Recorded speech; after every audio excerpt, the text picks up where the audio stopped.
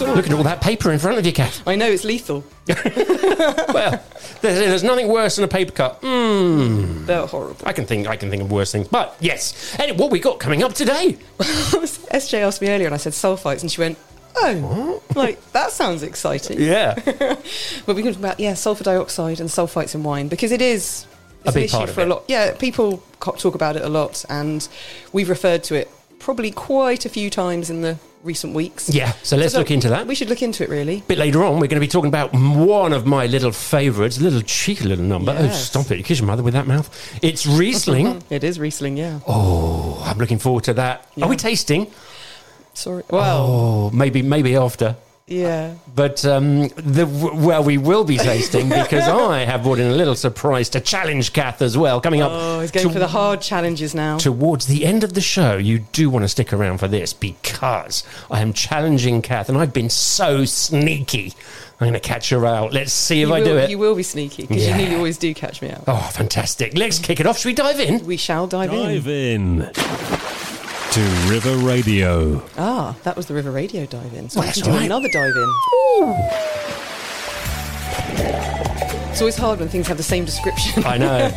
Well, we like to test our presenters.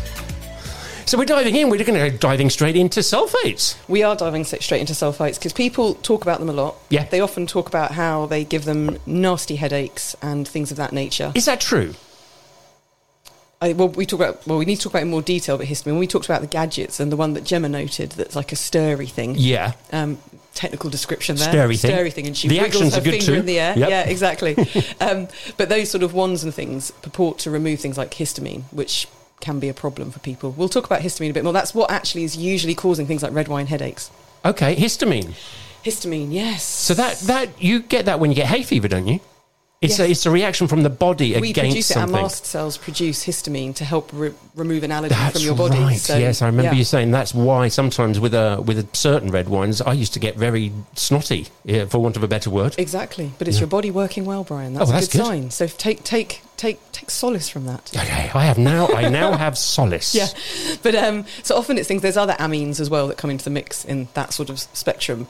Some people are sulfite sensitive, genuinely, but it's probably more often not headaches are caused by things like histamine. But sulfur is an additive; it has to be labelled on labels as contains sulfites, and you see that quite often on other foods as well, but particularly on wine bottles now. So does it have a large amount of sulfates? Well, this is what we're going to get into. You see. Yeah. Okay. Yeah. So it's so what is it? Is sulfur is actually it's a mineral or is it a? I guess, yeah, strictly speaking, it's a chemical and a mineral, but it's actually a natural byproduct of fermentation. Okay. So all wines will likely contain some sulfur or sulfite if it's found in the wine, because it's a natural byproduct, it's unavoidable. But those are usually quite low. So those will be about 8 or 9 milligrams per litre to 10 milligrams per litre. So very little. So, but sulfur is an additive, it's an antioxidant, it's antimicrobial, and it's been used in wine production for a long time. So For those reasons, to stop the wine being polluted because in essence with. it acts like a disinfectant, so it would help cure the issues with bugs and things that could live in the wine and breed and make it cloudy or re-ferment. Obviously yeast, which can make things re-ferment. Right. It's not desirable, so that was part of the reason why sulfur used to be used. And I think once upon a time it helped probably cover up other issues with the wine because it stopped things happening that could happen if the sulfur wasn't in there. So what we've seen in recent years is the sulfur levels naturally have dropped and the permitted levels have become much lower because winemaking is much cleaner. Mm-hmm. So there's maximum levels that are imposed. But I think there's references to people like Pliny talk about mentioning sulfur use. Who? Pliny. Who's- Pliny the Elder. Who's Pliny the Elder? Someone significant in Greek and Cato and Really? people like that. Yeah. Has yeah. everybody heard of Pliny? I've never heard of the A bloke. bit like Homer, those kind of guys. They all hung What, out of The together. Simpsons? Exactly. Hung out with Pliny. That would be a conversation I'd like to watch. But just for usefulness for people, if you see within Europe things like E220 on the label, that's sulfur. Okay. So if you see that on a label, it contains it 'cause it doesn't always say the words, which is useful maybe for some people. And if it's just 220 elsewhere outside of Europe, that's the same thing, obviously. That's its sort of number that it's given as a food additive. So I'm guessing that it has little or no taste or odour. Well, you'll often feel like it's an acrid sensation, a bit similar to, you know, when someone lights a charcoal fire or proper coal fire. Oh, yeah. And there's that, you sometimes get that acrid smoke that catches in the back of your throat Yeah. or your nose. It will create a similar sensation to that, but without obviously those obvious smells. But sulphurous smells that we know, things like obviously boiled cabbage is a sulphurous smell because they contain sulforaphane. Those sort of aromas you used to get more commonly in wines when lots and lots of sulphur used to be used. Okay. So it can have an odour, but very often you just pick it up as sort of an acrid kind of sensation in the back of your nose or back of your throat. Okay. And, sorry, 100 million questions as That's always. all right. An organic wine then would have it or wouldn't have it? We'll get onto that, but yes, they have different limits. Okay. And that's fairly recent legislation that means that they have different limits. Yeah. So in essence, if you suffer from asthma, Yeah. then there's a likelihood that you would potentially be more affected by sulphur. But my husband suffers from asthma and it's purely anecdotal. Never seen him bothered ever. Not with the wine. And he seems to be able to consume just about anything. Because even beer will have sulphur and things in it. So, you know, he never seems to have a problem. But I guess it depends on the person. And if you do have a sensitivity, I think you just have to avoid it. But you'd usually know, because we'll get onto this in a little bit, actually the things that sulphur's in. So in essence, as we said before, sulphur is purposely used by winemakers to help protect the wine, and it can be used at different stages in the winemaking process, from picking the grapes when things like potassium metabyte sulfate are put in the powder on the grapes to prevent oxidation when they're harvested if they're split. Okay. Which is why hand harvesting often is regarded as superior, because if you're putting them carefully into boxes and they're not being squashed or being broken prior to reaching the winery, then they're less likely to oxidise, therefore there's less need to use a sulphur product. Sure. But I suppose in the beginning of the 20th century, people would happily whack in up to 500 milligrams per litre of sulphur. And into sort of the 60s and 70s, winemaking hygiene and the technology that we were using started to improve drastically. And so those levels started to come down. But the main reason was to prevent re-fermentation. And there was probably more of a trend for slightly sweeter styles of wine back then than there is now. So what happened is, in the 90s, the EU created maximum limits for total sulphur. And they said 250 milligrams per litre. But those were further brought down. And so nowadays, in red wines, it's 150 milligrams per litre is the maximum that can be used. That seems quite a lot. 200 for whites and rosés. Yeah. 235 for sparkling wines and 250 for sweeter styles of wines. And then if they're very, very sweet, they can obviously have more because it prevents re-fermentation.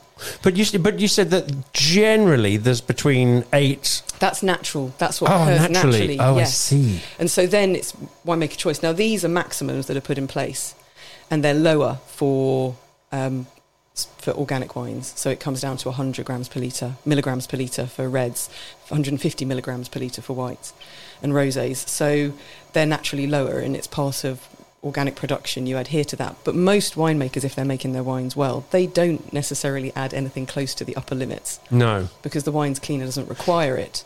Are there any alternatives to sulphur, or is it just that you can use to disinfect, for want of a better word? Well, there's people who don't use it, who don't put added sulphur in, and that falls under the moniker, really, these days, of what's called the natural wine movement.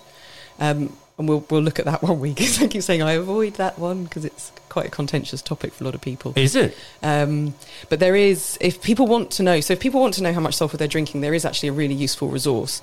There's a fellow master of wine called Isabelle Legeron, and she was running an annual wine fair that was in the UK, in London, in New York, and various other places as well. I mean, it was a proper big wine fair, and it was called Raw Wine. And the idea was everyone there was presenting wines that fell more or less under this natural wine umbrella to promote it. But she put in a limit for the sulphur levels the wines can have. So she said up to 70 milligrams per litre, regardless. So by putting that in place, she controls it all. And on her website, which is Raw Wine, every wine that's been shown is listed, and it tells you the sulphur level for that wine in that vintage. Okay. So why is that contentious? It seems like, again, it's a good thing to be able to produce good wine with less additives. So you might have noticed that some of the wines had different upper levels. So we have less sulphur maximums for a red wine than we do for a white wine and a rosé. And they're the obvious ones to look at. And there's reason for that. And so if you have a red wine, you have some antioxidant properties present in your wine. So you've got things like anthocyanins and polyphenols. So the colouring compounds and the tannins have antioxidant properties. So in theory, a red wine then requires less sulfur dioxide to be added to it at any point in or after the winemaking process. A white wine, in theory, doesn't have those, or very rarely, and certainly won't have as many, because it's obviously a white wine, it's not fermented on its skins. And a sweet wine obviously has sugar present, so it requires potentially more sulfur to prevent any rogue yeast causing it to re-ferment and giving you a fizzy wine. So you're getting a wine that's a completely different style to what you were expecting. Mm-hmm. So if you're making a natural wine and you're using less sulfur or no sulfurs being added, you need to either make sure that your winemaking process is incredibly clean, because it's not just re-fermentation that it prevents. Any bacterial spoilage or protein, particularly bacterial issues, are held at bay and prevented, because it's acting like, it's not just an antioxidant, it's got the antimicrobial properties as well. So in essence, you need to have more. So if you want to make a white wine, for example, with no sulfur, very often they're skin contact wines, and stylistically they are completely different to a white wine that you would probably be familiar with. Right. Yeah. Okay. But it sounds to me like it's a good thing if they have to work harder and they have to have stricter or more skillful winemaking to do it without sulfur. Then that's a wine I want, isn't it? Well, in theory, yes. From my experiences working as a wine buyer for many years, those that had to travel longer distances, particularly across an equator, often didn't fare. So Even in alleged temperature-controlled vessels, containers. So perhaps not everybody has mastered the. Well, and also they're more they're not as protected, and the thing is, if someone's using it in sensible volumes and they're not getting carried away and just piling in loads of stuff to hide errors and mistakes, then surely it's not necessarily a bad thing to use it if the wine you get is the style that you actually want it to be when you get to drink it. Yeah, sure. So I think it's about, again, it's one of those things, I feel very much about finding balance. And again, smaller producers on the whole will not needlessly be adding something to a product. So what would you say is in your opinion, and that's all it is, I know, is a good level of sulfates then? What if I was a bit concerned about that? Maybe I do have asthma, and it's what would be your opinion? Should I be looking for on those levels? I think there's lots of really good wines that do sit at the limit that Isabel put in place. There's some really good wines, and below it there are some people that naturally just don't need to. I would say probably veer towards reds, because they're more likely to be lower in sulfur. And I will probably, but it's hard to say because you often don't know. I mean, I regularly ask producers for what we call fiche technique. So the winemaking and the background, the viticulture for the grapes. And it's funny, you get so much detail on oak usage, percentage of third fill barrels. You get information on your acidity, and they break it down between tartaric and everything else, the malolactic, everything, soil types, all detail. And it's really hard sometimes. You have to say, well, what's the sulfur? Because they all know what the sulfur is. Yeah. Because it has become almost contentious, and in a way it doesn't necessarily need to be contentious. You asked before about alternatives. Yeah. Weirdly, there are experiments being run with glutathione. There we go, another technical word. So glutathione is a tripeptide, and it's an amino acid. We create it in our bodies.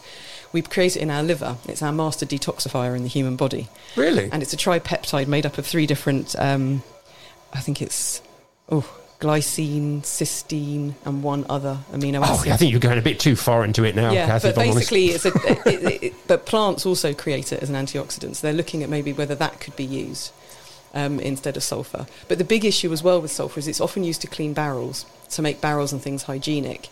Because you don't want to be putting things that could oxidise, like peroxide, to clean a barrel. Steam people use, and people who are really diligent, they clean their barrels with steam as well. But I think in the EU, only sulphur and steam are possibly permitted for barrel cleaning. So it is a complex topic, and I can understand why it then becomes contentious, but I don't think it should ever be labelled as a villain, because it does serve a purpose. And to put it into context, we could run through things that you come across every day that probably have more sulphur than a bottle of wine. So really, anything in a plastic tub or anything covered with cellophane that you buy will probably be dosed with SO2. Oh. Yeah. So canned and frozen fruit and vegetables can be treated with SO2. And Right. it won't necessarily be labelled. All fruit and vegetable juices. No. Yeah, well, if you think, and a good example, dried fruits. So apricots, raisins, even coconut. So, when you get apricots that are brown and you get apricots that are bright orange, Yeah. The difference is the brown ones, which are usually organic, have no sulphur. So the packaging and the dosing of the sulphur to keep the other ones orange, it's the use of sulphur dioxide. Well. Yeah. So sort of jams, jellies, preserves, they can have it as well. Goodness. I mean, the first thing you mentioned there was anything covered in plastic or cellophane. Yeah, so often But like, that's pretty even much- bags of salad. And Yeah. everything then. Any pre-packed fruit. Yeah. Pretty much everything. Yes, if you think, if you chop an apple up, how Yeah. quickly does it go brown? It goes brown pretty quick. Yeah, exactly. And you often have to squeeze lemon juice on or something to prevent it because... Or just eat it quickly. Or just eat it quickly, yeah. But if you're preparing it in advance, and yet you can buy pre-prepared fruit... That's and chopped and yeah. it's not gone brown. Oh, God, yeah. I should have known. Yeah, so that's the thing. So there's often more sulphur or sulfites possibly present in those things than there is in a bottle of wine. And would you know sort of the levels compared to a bottle of wine? So if we say an average bottle of wine might be, I'm just guessing, Let's but say 100. Yeah, I don't know. It's Because they don't put it on the packaging, do No, they? they don't. Ooh, No. they're naughty little. So food useful things as well. producers. So the E numbers we said is E220 if you want to look out for it. Yeah. But things like sodium sulfite, sodium bisulfite, sodium metabisulfite, potassium bisulfite, potassium metabisulfite, and sulfur dioxide are all terminology that could be used that basically result in the same thing. Yeah. So we've got leftover from Sam and SJ's show here Yeah. a bag of, monster size hula hoops. Yeah. They're probably covered in the stuff. I don't know if they would be. Would they be? Because do they need to preserve them like that? Because they're sort of, I think they've probably got to sell. What's the use by date on them? Because usually it's things with, mind you, I suppose pickles and relishes and ketchups can have them, and Hold on, I'm rustling now because I'm looking at the ingredients just out of interest. beer and cider as well. Yeah. So what can we have that's totally sort of naturally produced without any of this additive business going on? You have to grow it yourself, don't you? Yeah, basically. She said helpfully. Yeah. Yeah, basically. So there you go. That's why then we are looking at the Breisky and Kath winery in my garden. Yeah. Ice wine, still on the table, but, So I don't think it's a bad thing, and I don't think it should be demonised. There's worse things out there that we come across on a daily basis that could probably do us more harm sure. than a little bit of sulphur. And also, some people claim it's good. So if you think about it, people encourage people to eat leafy greens and things that contain sulphur compounds as well. So, I don't know. I think too much of anything that's added to something isn't good, but if it's kept minimal and it's controlled, then I think it's okay. So, okay, I've got a couple of questions then before we go to our first track and head towards menu matching, which is Riesling. Oh, stick around for that. First question is, do you think then that this business of the high sulfates is headache, hangover? Because I'll be honest, sometimes there has been certain bottles, and I know a certain type of white wine Yeah. that I just keep. It is a Sauvignon Blanc as well, and I keep away from it because it I gives you a know bad headache. that's going to give me a headache. It could be a combination of that, and it could be higher in histamine because of the way it's being produced. But also, it could be to do with alcohol level, because if you drink too much of something that doesn't agree with you necessarily and it's got ethanol in it, it forms a low-level forms of inflammation in your body, which is why we feel crappy after we drink stuff like that. Right. Okay. Yeah. And Depletes your glutathione, ironically. oh. Yeah. Maybe we should have glutathione with those tablets. You can get it, and ironically, yes, if you get glutathione as a supplement and you mix it with water, it often smells sulphurous, which I think is ironic. So Yeah. it must have some sort of, there must be a link between those sulphurous compounds, but I'm afraid my chemistry. and my molecular biology isn't quite good enough. Okay, so this one is going back to something you said earlier on, totally off the subject, really, I think, of sulphurs. But you mentioned 3/4 barrels, 3/4 full barrels. What's that about? Why do they do that? Aged, yeah, so different aging barrels. So when you buy a new barrel, Yeah. and it's new oak, it's first fill and it's new oak and it hasn't been used before. But if you reuse that barrel the next year, they'll call it second fill. Oh. And then so third fill. fill, fourth fill, fifth fill, sixth fill, yeah. Oh, so okay. they'll often break all that down for you in a fiche technique. How many fills do you get out of a barrel? As many as you like. So, I mean, there's some big old massive casks in places that have been going for ever. Smaller barriques usually have a lifespan. People don't use them beyond, partly for hygiene reasons, because it gets harder and harder to keep them clean. But some, they go on a long time. Long time. Well. Yeah, There we depends go. on what you're trying to do. In the Third style of barrel, wine you fourth wanna make. barrel. There you go. Yeah. So if you really want to impress somebody at a dinner party, when they pour you a glass of wine, I'd just say go, this is 50% new oak, 50% second fill. yes. Oh, now we're getting the terminology which will really blow people's minds. Yeah, this is definitely a third fill. What? Yeah. Just a hint of oak. Just adding a Yes. little bit of a condiment, bit of complexity. No, we sound like we know what we're talking about using that sort of language. Fantastic. Right, so what's the first song of today's show? It's very tenuous. Yeah. Blinding Lights. I like it. I like it too. Yeah. Let's do it. Don't go anywhere because we're talking about Riesling, and Riesling is a good reason Be cheerful. to stick around.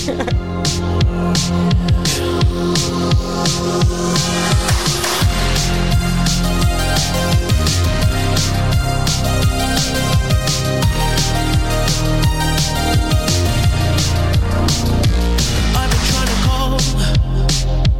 I've been on my own for long enough. Maybe you can show me how to love.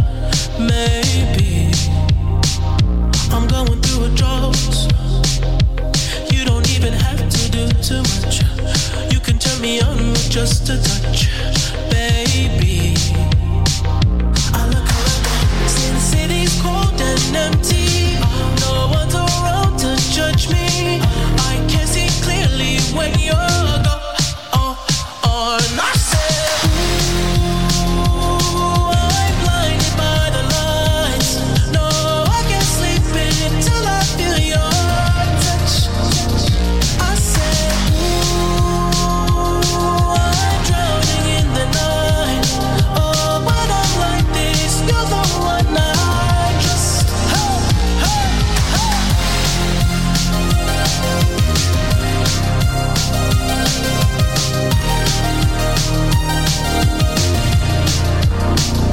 I'm running out of time, 'cause I can see the sun light up the sky.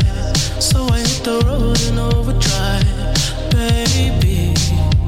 Oh, the city's cold and empty. No one's around to judge me. I can see clearly when you're gone.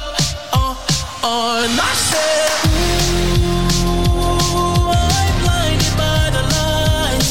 No, I can't sleep until I feel your touch. I said, ooh, I'm drowning in the night. Oh, when I'm like this, you're the one I trust. I'm just coming back to let you know I can never say it on the phone. They'll never let you go this time. I said, ooh, I'm blinded by the lights. No, I can't sleep until I feel your touch. Hey,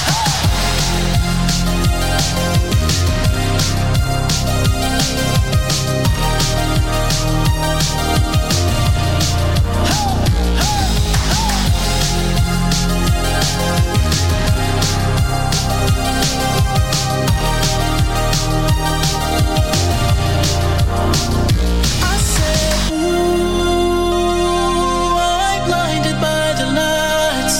No, I can't sleep until I feel your touch. The voice of the Thames Valley. River Radio. I think I like it. You give one quick twitch and the thing is done. Well, there you That go. one, always. Always tickles my fancy. Exactly. There we Exactly. go. Lovely. So, we are menu matching, aren't we? No, we're not. We're No, off the beaten tracking. We're not allowed to tempt ourselves. Although I have to say, having these hula hoops in front of us today, they're literally, you turn them around us, they're facing me. Yeah. When Yeah. I first walked in, I thought the smell was something completely different. It wasn't pleasant. No, I wondered what it was when I walked Yeah, in, and then yeah. they pointed out what it was, and I was Okay, yeah. Well, they didn't say that, but I put two and two together Yes. Yes. as well. Yeah. Yes. Well, I was a bit more. Marinating in our roast. What flavour is it? Roast beef? Hula hoops. You've directed That's them at not me. right. That's what they are, aren't they? Yeah, it is. It is. But it's not right that we've got them. So let's go off the beaten track. We are going off the beaten track. So imagine walking down a little I cobbled love this little street. tune. little cobbled street in Alsace. Alsace. Even. Alsace is so beautiful. Yeah. Really pretty, yeah. Oh, we're there now. There's a coolness in the air, but still the sun's out. Yeah. Vineyards, beautiful sort of slightly Germanic houses on cobbled streets leading down to slopes with vineyards on the Vosges Mountains. Oh, a Frenchman rides past on a bicycle. Bonjour! We're nailing the stereotypes today. We're nailing them, Brian. And a German with lederhosen is dancing in the distance in the Rhine. Okay, so now we've done all those stereotypes. We are actually talking about Riesling. We're talking about Riesling. Do you know what? I don't know why I'm so excited about this, but it is one of those wines that my ears pick up, or I just get a little bit when somebody offers me a Riesling. It's like, ooh. Even above a Sauvignon Blanc. Do you know what? I had an Albarino the other day. I didn't know that you were also a Riesling fan. Yeah. But sorry, you hadn't. I'm just digressing because I was just so pleased to hear that. But what was your Albarino? What was it? Oh, I couldn't tell you. It was just an Albarino. It was nice. It was nice, but you enjoyed it. That's the most important thing Yeah. with all wine, is that you actually enjoy it. Yes, I didn't have very much. Had less, not more. Less, not more. Exactly. There we go. That's the other thing with sulfites. Just to circle back quickly. My advice is, drink less. Yeah. Then you probably won't be affected as badly. Well, that's right. Yeah. And drink better, because I think probably things that are produced on a larger scale.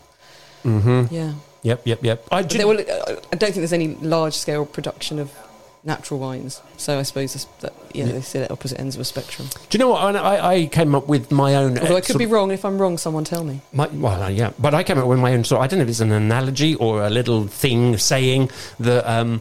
If you have like a small boutique winemaker, it's like going to, a really small little French restaurant. It could be a Michelin star. It could be lovely. Yeah. Or if you go for a big, the one with the creek, I think Jacob had something to do with it. Yes. And various wines along that, it's kind of like you're going to McDonald's.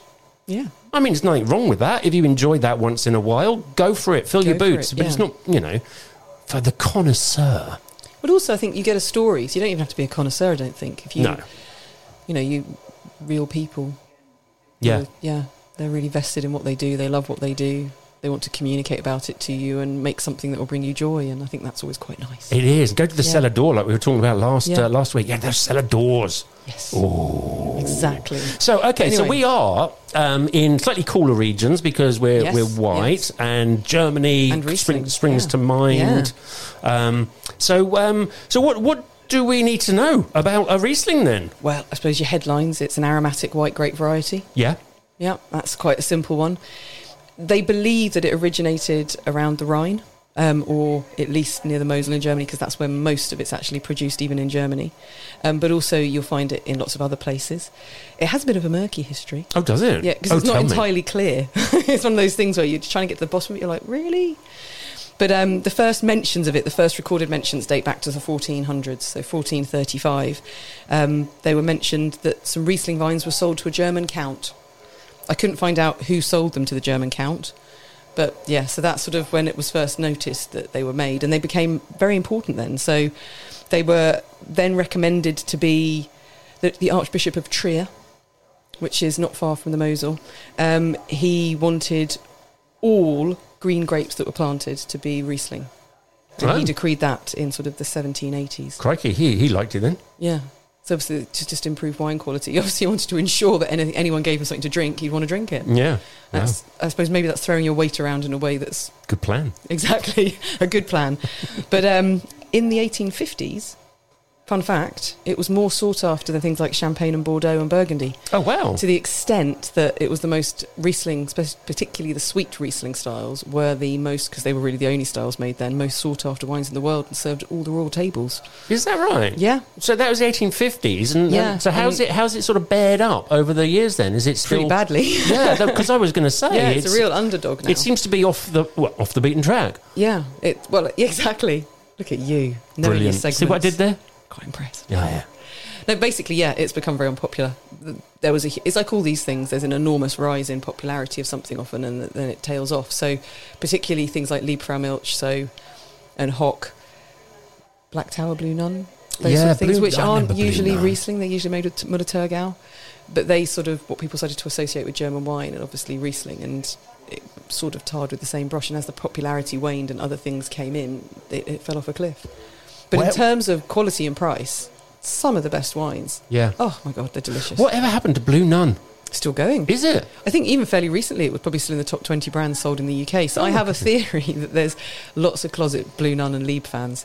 So they've got their friends round for dinner, they're cracking open their swanky champagne, they drink some really nice Bordeaux, they've taken the time to decant it, and they finally get everyone out the door, they're like, quick, get the Black Tower and Blue Nun out. Why not, eh? Yeah. Good wines, one you enjoy. We had a staff tasting sort of party thing, and everyone had to bring bottles, and one of my colleagues at the time, we all tasted everything blind, brought a wine that actually wasn't that bad. All of us were like, pretty old, but it's all right. Turned out to be old Blue Nun from the 90s. Was it really? Yeah. Goodness. Okay. So what can we expect then with our Riesling then? On the nose, what are we looking at? So on the nose, usually common characteristics are citrus, stone fruit, white flowers, and, you ready for this? Petrol or kerosene. Yeah, I heard that before. Petrol, kerosene. Doesn't sort of spring to mind as something you'd want to be drinking, but I suppose it's a And I think combination. it sometimes puts people off, especially, it's usually when it's older. For German Rieslings and things grown in cooler climates, that kerosene-y, petrol-y character starts to come with evolution and age. Or it seems to appear slightly earlier in wines that come from the New World, and there's a suggestion that it could be to do with the ripening of the terpenes and the monoterpenes in the grape skins. And so increased sunlight hours pushes up the propensity for those aromatic compounds to make their way into the wine, basically to be developed. Okay, so just before we go on, you're throwing words around like terpenes and something else terpenes, Monoterpenes, like that's just normal for people to... So they're different flavouring compounds, basically in aroma compounds or aroma compounds that we perceive. Right. So things like pyrazines, which you get in Sauvignon Blanc, create that sort of gooseberry grassy asparagus character. Okay. And bell pepper character. And so, terpenes and things, and they're all this little compounds. Yeah. But actually, although that doesn't sound particularly attractive, it's combined with those other things in a fresh delicious. sort of light way. So you would expect that high acidity as well with Riesling. Riesling's a high acidity grape variety. Yeah. And it ripens late, so that you can go through a growing season that maybe doesn't always perform the way you want it to. But it does benefit from having some sunlight to push its ripeness on. Yeah. And it makes these really fresh, juicy wines really juicy because they have this lovely tangy acidity. Okay, so on the palate then, so we're getting the same sort of things. We're getting the light, citrusy, again some flowery. Exactly. Things. Florals, citruses. Depends where you are as well as to what you get. So particularly, I think for me, one of the markers for things like Clare Valley Riesling from Australia was an amazing lime juice character. Like really, there's a sense of purity and clarity to the wines. Do you know what? I'm pretty sure I've been to the Clare Valley. Is that near Barossa? Yes. You go a bit further north. They have the Adelaide Hills, which has a real German influence. Yeah, up and then there. you go up into the Clare. Yeah. Oh, lovely. Yeah, and they make amazing Rieslings. But you also get Riesling made in places like Oregon and Washington State, make amazing Riesling in America, but also some brilliant ones in California even. Really? There's the Wurtz Riesling, which is made by the Bedrock Wine Company, which might have been in one of my subscription packs this month. Might have packed a few of those bottles today. Oh, hello. Just drop that in. Absolutely delicious. And the guy who owns the vineyard has the most crazy handlebar moustache. Okay. Fun fact. Bear that in mind. Yeah. But obviously New Zealand, Australia are particularly good. You'll even find it popping up in other places. But in the old world, as we like to call it, Germany is the heartland. But Austria and Alsace that you mentioned earlier also make fantastic Rieslings. Yeah. And stylistically, this is why I think we all love it so much in the wine trade, is that it makes everything from wonderful bone-dry, crisp wines right through to lusciously sweet wines and sparkling wines. So... Does it blend particularly well with anything, or is it more of a standalone? Usually you associate it as a single varietal, but we tasted one from Alsace recently, which was a blend of Pinot Gris, which often has lower acidity and a bigger body and a fuller mouthfeel, and a Riesling, which obviously is a lighter body and higher acidity. And it was fantastic. It was the most wonderfully easy drinking, beautifully flavoured wine.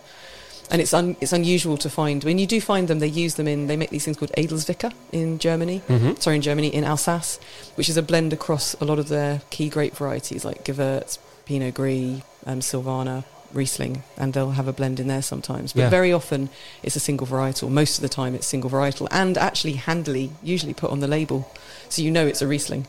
Do you know what? I think we need to add this location, Alsace and Germany, to our tour. The Gastronomic endurance test, Alsace. It's amazing. Yeah. So do you know, like Top Gear or not Top Gear? What is it? The Gran Turismo or whatever. They do their tour of age Yes, or something. yeah. So Uncorked will do the tour of pretty much anywhere we want to go, where Okay. the best places. I'll hold you to that. All on expense to River Radio. Yeah, That's the heart of the Thames Valley. it is. There you go. It's luck getting with that. more and more outlandish. It is, really isn't it? Getting more and more outlandish. Next we'll be serving some sort of Riesling on Virgin Galactic in space. Exactly. Come on, Sam, get you all out. Exactly. Off to space. So yeah, so dry, sweet, sort of semi-sweet styles. So obviously Germany is the place where you most readily see the different sugar levels and the slightly different sweetness levels for Riesling. But they pop up in other places too. And it makes the most fabulous dessert wines. And it works as both a late harvest grape variety that's picked later. So that would be It much works, as we sweeter. said, yes, works for ice wine, as we talked about before. Yes. Yes, and it'll also work being botrytised, so it benefits also from noble rot, and you still have a Riesling character. So that's the rot that hits the grapes, usually in the autumn. And if it's followed by warmer, drier conditions, it creates botrytis rather than grey rot. Mm-hmm. So it isn't just sort of destroying your whole vineyard of grapes. And it looks quite unpleasant when you see it, but basically the mould extracts moisture so that the grapes concentrate, so you get concentrated sugar and acidity. Yeah. And that's what they make dessert wines So with. what would you recommend if I was looking? Maybe I'm listening to this. Maybe I'm listening to you now, and I've never tried a Riesling because I'm a Sauvignon Blanc Yep. sort of person. Have you got a couple that you think, if you're going to try a Riesling, go for that one? Yeah, I think if you want to try dry styles, genuinely Austria and Germany are brilliant. Yeah. So if you head into Austria, anywhere from the Kamptal, the Wachau or Wagram and elsewhere, but particularly those three regions make amazing, Kremstal, those wines. So people like Brundelmeier, but even Vinia Wachau, which is also Domaine Wachau, all those places. There's loads of smaller growers as well, like Emmerich Knoll, who make phenomenal Rieslings. But I'm listening to this. I'm sat in Windsor right where now. did you say? Let me I'm think. sat in Reading. I'm thinking If you want I'm to try not in a classic one, Yeah. you can buy in the supermarket, Dr. Which? Lucen. Dr. Lucen. Yeah, German Riesling. Now, if sales of that suddenly go soaring They can pay across us a the Thames retainer. Valley, we should Because contact it's the old accessible doctor. and easy to find, and it's really good quality. Yeah. Yeah, really nice. What is it again, Dr. Who? Dr. Lucen. Dr. Ernie Lucen. He's a character. Lucen. Yeah. Dr. Lucen. Lovely. I'm going to be looking for that. Yeah. Can you get it, literally, can I go to Sainsbury's and get it? Or You should be Tesco able to, or yeah. Lidl? Yeah. But it's rare to be disappointed by a Riesling, I find.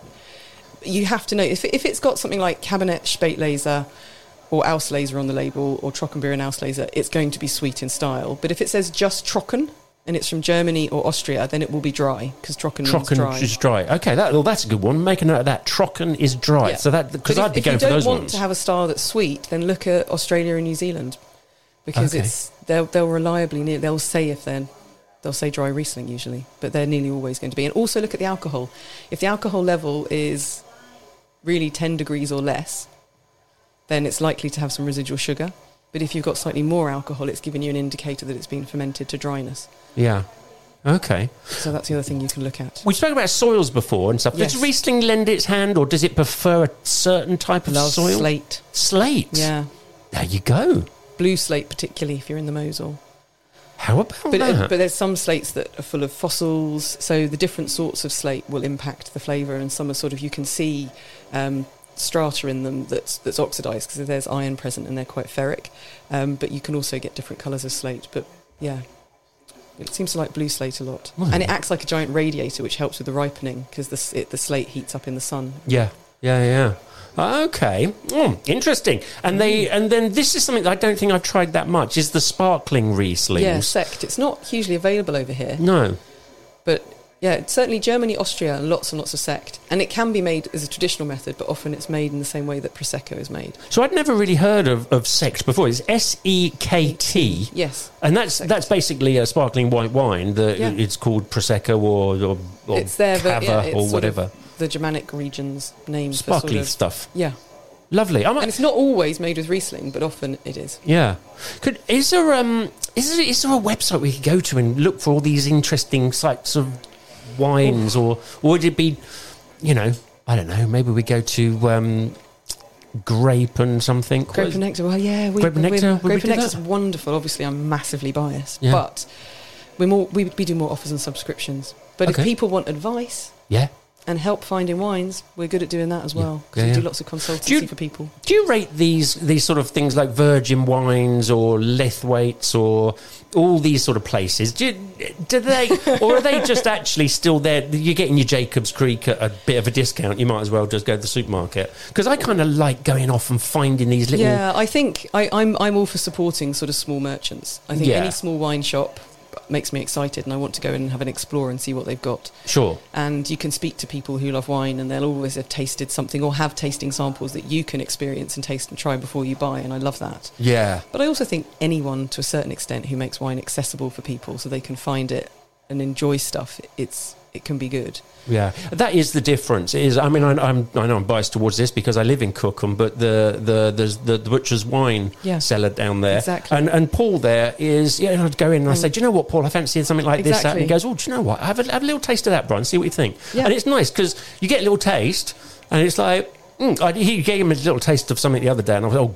Goodness, no, I can't. Oh, no, yuck. Exactly. And I was thinking, I'm glad I didn't spend £7 on a glass for that. Exactly. But actually, the vast majority of the time, every time I go in. But I do think, support your local. We've got Grape Expectations just over the road here in Marlow. That's right, yeah. And you'll see them everywhere now. They're popping up. So in a way, the benefit of larger entities, both supermarkets selling wine and larger mail order companies like Laithwaite's, is that they both serve a function. But without those big things existing, the other side of the coin doesn't appear, which is the small merchants who specialise, and they're all over the country. And you can order online from lots of them as well and find just interesting, fun wines. And they've usually got information. But if they're local to you and you can physically walk in and they get to know you, they get to know what you like when they get something in. It's that whole thing. It's like if you get to know your butcher or you get to know your greengrocer, all the things that they get something new in that they think you'll enjoy, you get the heads up. That's right. It's a nicer relationship. Yeah, we were talking about somewhere in Nettlebed, just outside of Henley-on-Thames, weren't we? Cheese place. The cheese place. Nettlebed cheese, yeah. Witheridge, my favourite cheese, I think, at the moment. Do you know what? I think it's Simon Williams. I know Simon, who is in Upstairs, Downstairs. He's on The Archers, actually. He's one of the main characters in The Archers. I think it's his niece or his daughter who runs that place. Amazing cheeses. Yeah. Well, there you go. There's the whole country. We've got a country full of amazing stuff that needs supporting. So why would you go to the massive, great, big places when you can go to these artisan little boutique? And they're passionate people as well. Yeah. I know what I'm going to be doing as soon as the show's over. What? Going to a little artisan place somewhere. Buy some food and drink. Yeah. Sounds cheese. perfect. Yeah. Okay. Well, listen, we still to come. We are going to look and investigate what goes well with Riesling in our menu match. So if you're planning on trying a Riesling, then you want to stick around to find out some of that cuisine and food. And then also, I fear the challenge, Kath, is truly horrific. It's in front of me now. Is what we have been waiting for. This is one of the biggest challenge Kaths that has ever taken place. Oh, God. And I am confident that I'm going to catch her out this week. We're going to find out. Don't not go anywhere. I'm quite confident you are as well. That's all coming up right after this.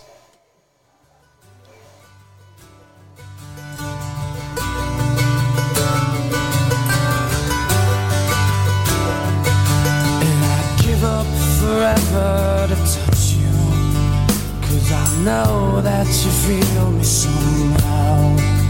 You're the closest to heaven that I'll ever be, and I don't wanna go home right now. And all I could taste is this moment, and all I can breathe is your life. And sooner or later it's over. I just don't wanna miss you tonight. And I don't want the world to see me, 'cause I don't think that they'd understand. When everything's made to be broken, I just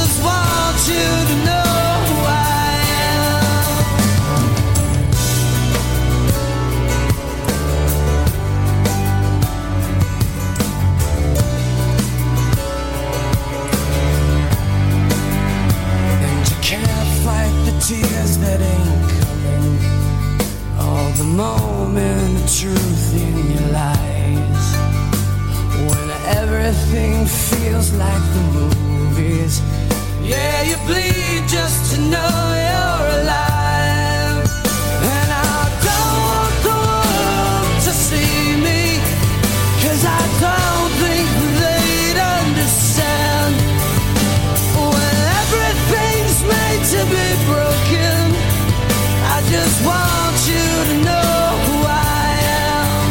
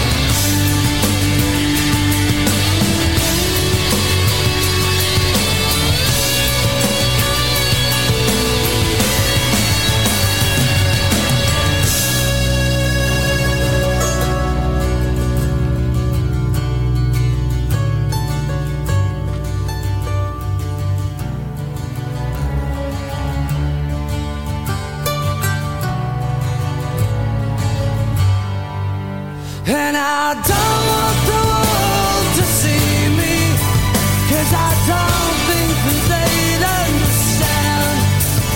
When everything's made to be broken, I just want you to know who I am.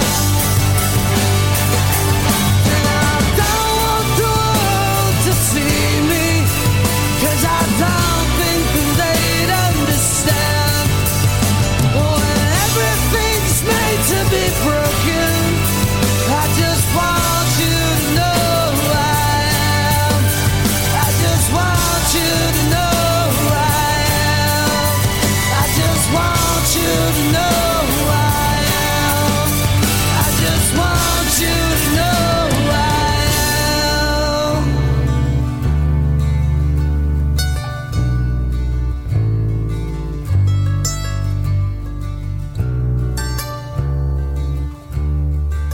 The soundtrack to life in the Thames Valley. River Radio. On the web. To the Batmobile. Let's go. On your mobile. Hello? And on Alexa too. River Radio. That's it! I pronounce that River Radio, but I'm always working on how I say things and I might not have it right. Both of us in a little world of our own there. Oh, it's finished. Whoops. We're here for a reason, aren't we? We're supposed to be doing something. We are here for a reason. Well, we have been talking about Riesling, and now we are going to match it with something. We're going to dive in. We've done that. We're going to menu match. You're mixing it. Well, you've got Come one on. bang on, and the others you've kind of, Well, you're merging it. you know. Oh, listen to that, eh? Yeah, that's that little bit of sect, isn't it? Yeah. It's sect today, exactly. That's exactly what it is today. Oh, lovely. Oh, lovely. So, we've been talking about Riesling, or perhaps we might even mention a sparkling Riesling from the Germain area and north of... Germain area. They often have it on breakfast buffets. Really? Yeah, it's one of the first things I noticed when I was first travelling for work in Austria and Germany. I remember thinking, oh, that's impressive. Early start. Exactly. Bit too professional for me, that. I couldn't cope with that. No. But okay. Amazing breakfasts, though. Like a real spread. Do you know what? Fantastic. I've spent some time in Austria and driving on the motorways and through Germany to get to Austria sometimes. What they do, the motorway service stations, The food there is unbelievable. It's amazing. Compared to ours. Yeah, I know. When you go and there's a Burger King and a Wimpy and Happy to have a car picnic. Greggs. Very happy to have a car picnic over there. Oh, it's unbelievable. Yeah. You go in there, there's a full buffet. They've got the lot. Yeah, amazing looking sort of breads and cheeses. Yeah. Oh, I think we're missing. We're doing something wrong. And, come on, service stations throughout the UK. Up your game. Up your game. Exactly. We want a buffet with some Riesling. Sparkling. Come on now. So, as always, we look at the area these things come from. So, traditionally Germany and bratwurst and sauerkraut. Well, there we go. Oh, what's the next item? Right, off we go. No, actually, really good sauerkraut, or choucroute as it's called, and it's in France and Alsace, is often cooked with Riesling. Is it really? Yes. Goodness. And it can be quite delicious, actually. Yeah. No, I do like sauerkraut if it is not too tangy. Exactly. Yeah. And it's quite tasty. Yes. So, obviously, that's the first choice. A good old schnitzel is another choice. Ah, schnitzel. Yeah. Yes. But, as we said, every style of wine is made. So, the world is once again your lobster, Brian. It really is, isn't it? I mean, stylistically, they're usually lighter in body and fresher in style, so you might not want something too big and heavy with them. Right. But especially ones with just a hint of residual sweetness are brilliant with genuinely hot food and spicy food, because the sugar balance is working the same way that palm sugar would in a Thai curry. It helps balance out the heat.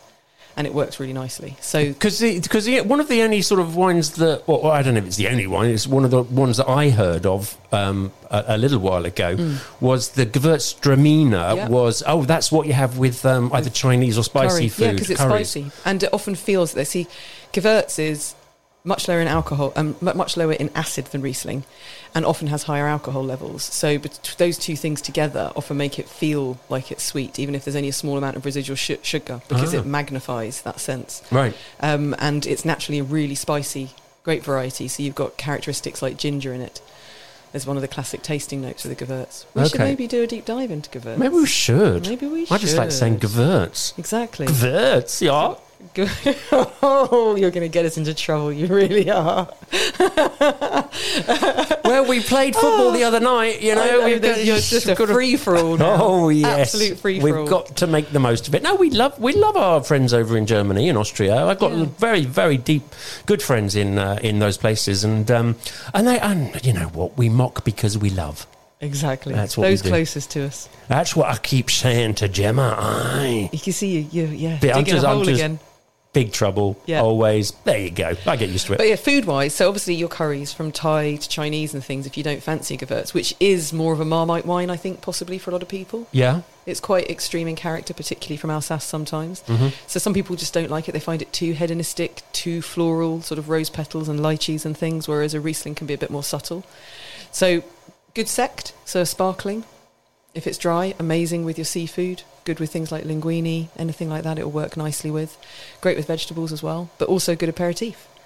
Wow. Dry styles of Riesling work more or less across the board as well. Yeah. You can try them with all sorts of things, but so from white meats. Slightly sweet Rieslings are really good with cheeses. In fact, it's one of the most diverse cheese wines you can find. So every week it's cheese, isn't it? Every week. My obsession with cheese is nearly as serious as my obsession with wine. It's no hope. Well, quick question. I probably asked you possibly this... even my obsession with gelato, because that's my latest obsession. Oh, right. Yeah. Okay. I'll bear that in mind. You've probably answered this before, but what's the ideal temperature for... Is all white wine got a more or less the same, or do you need to vary it and think about it? Yeah. Oh, come on then. Riesling, what are we looking at there? Cold?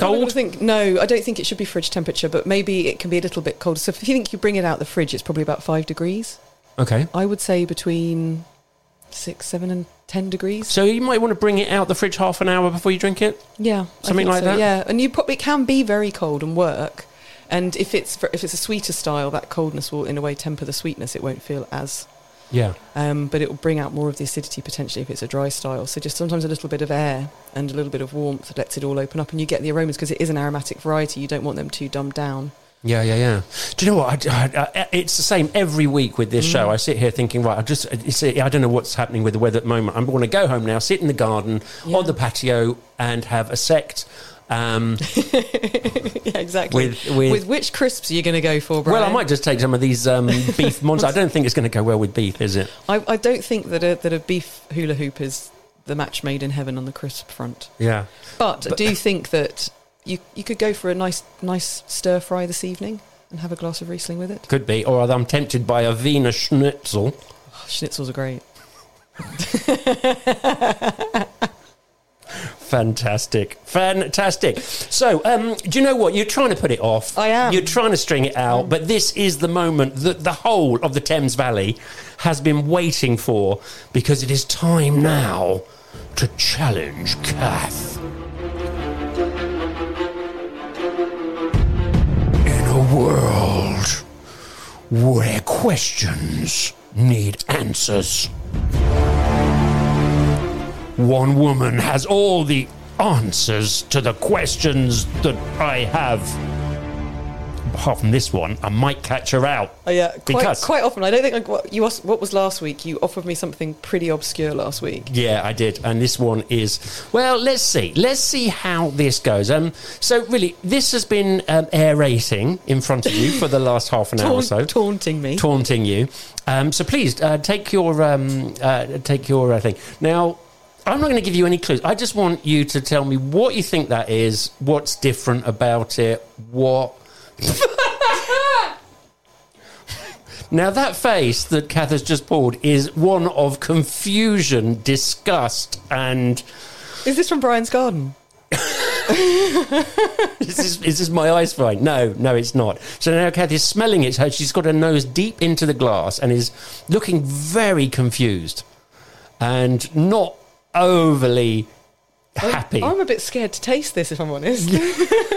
So you should be.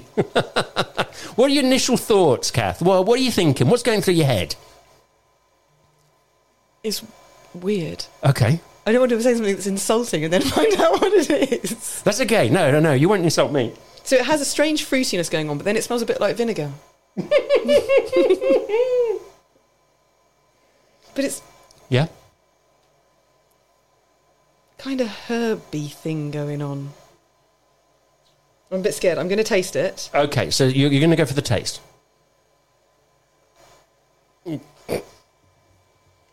That's not a good reaction. In fact, it's almost like you need a spittoon for that, don't you?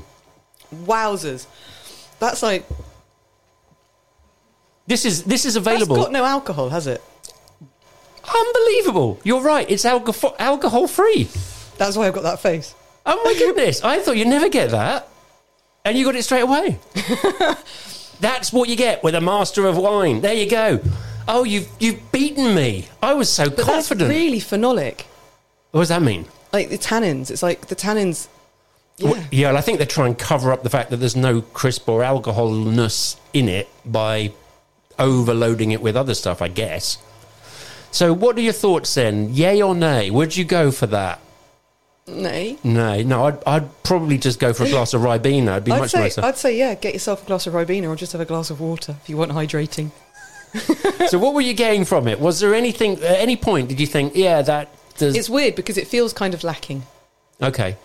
And you realise that even in a light style of wine, so for the listeners, it's actually red. Yes. That's a good feels thing. quite phenolic, yeah. That you feel that even a light style of wine, the presence of the alcohol seems to round it out a bit more and support everything else in it. So they've taken that away and everything else is just sticking out a bit. The acidity and the phenolics. Right. The tannins are like a little bit scary. Okay. Yes, so not your favourite wine, but actually I am totally impressed that you got that so quick. That is just... So is it made from a grape that we would recognise? Well, I don't know. Let's have a look. It's got a pretty... Well, yeah. I was going to say quite a nice label, but the huge alcohol-free on the top is quite... Scary. I don't know. I can't really see. It doesn't say particular grape. It just... It says... See, it smells like violets when you first smell it, and then it smells a bit like fruit, and then it smells like vinegar. Well, I'll be honest with you. The reason it's you open... opened it, thought, oh, this is awful. I'll leave it for a week. No, it wasn't me. It was actually on Tuesday. So it's only a couple of days. But I said to... Last Tuesday. No, this one got... I said to Gemma, I've got a bottle of wine in the back of the car. When you're down there, can you grab it and we'll have that and watch the football. So it might have been Monday, actually. Was it That would be Tuesday? a very disappointing football wine. Tuesday. And she came up and she opens that and pours it out. And I go, what the? That's why it's half empty. And I go, oh no, that was for Challenge Kath. We're not supposed to drink it. It's dreadful. Right. I love that. That's awesome. Thank you so much for treating me, Brian. You can have it with a beef hula hoop if you like, just to finish it Might off. need one. Apparently, you can still get drunk with non-alcoholic wine and stuff because there is a placebo effect. Can you believe that? Don't go anywhere because that is pretty much the end of today's show. It is. Coming up a bit later on, listen, tonight at 6 to 9, Annabelle Knight, star of things like This Morning, of Big Brother's Bit on the Side. She is hosting her shows on sex and relationships, and tonight it's going to get frisky because she's talking about DOMs. Yeah. I don't know why Dom is frisky. No, domination, I think. If we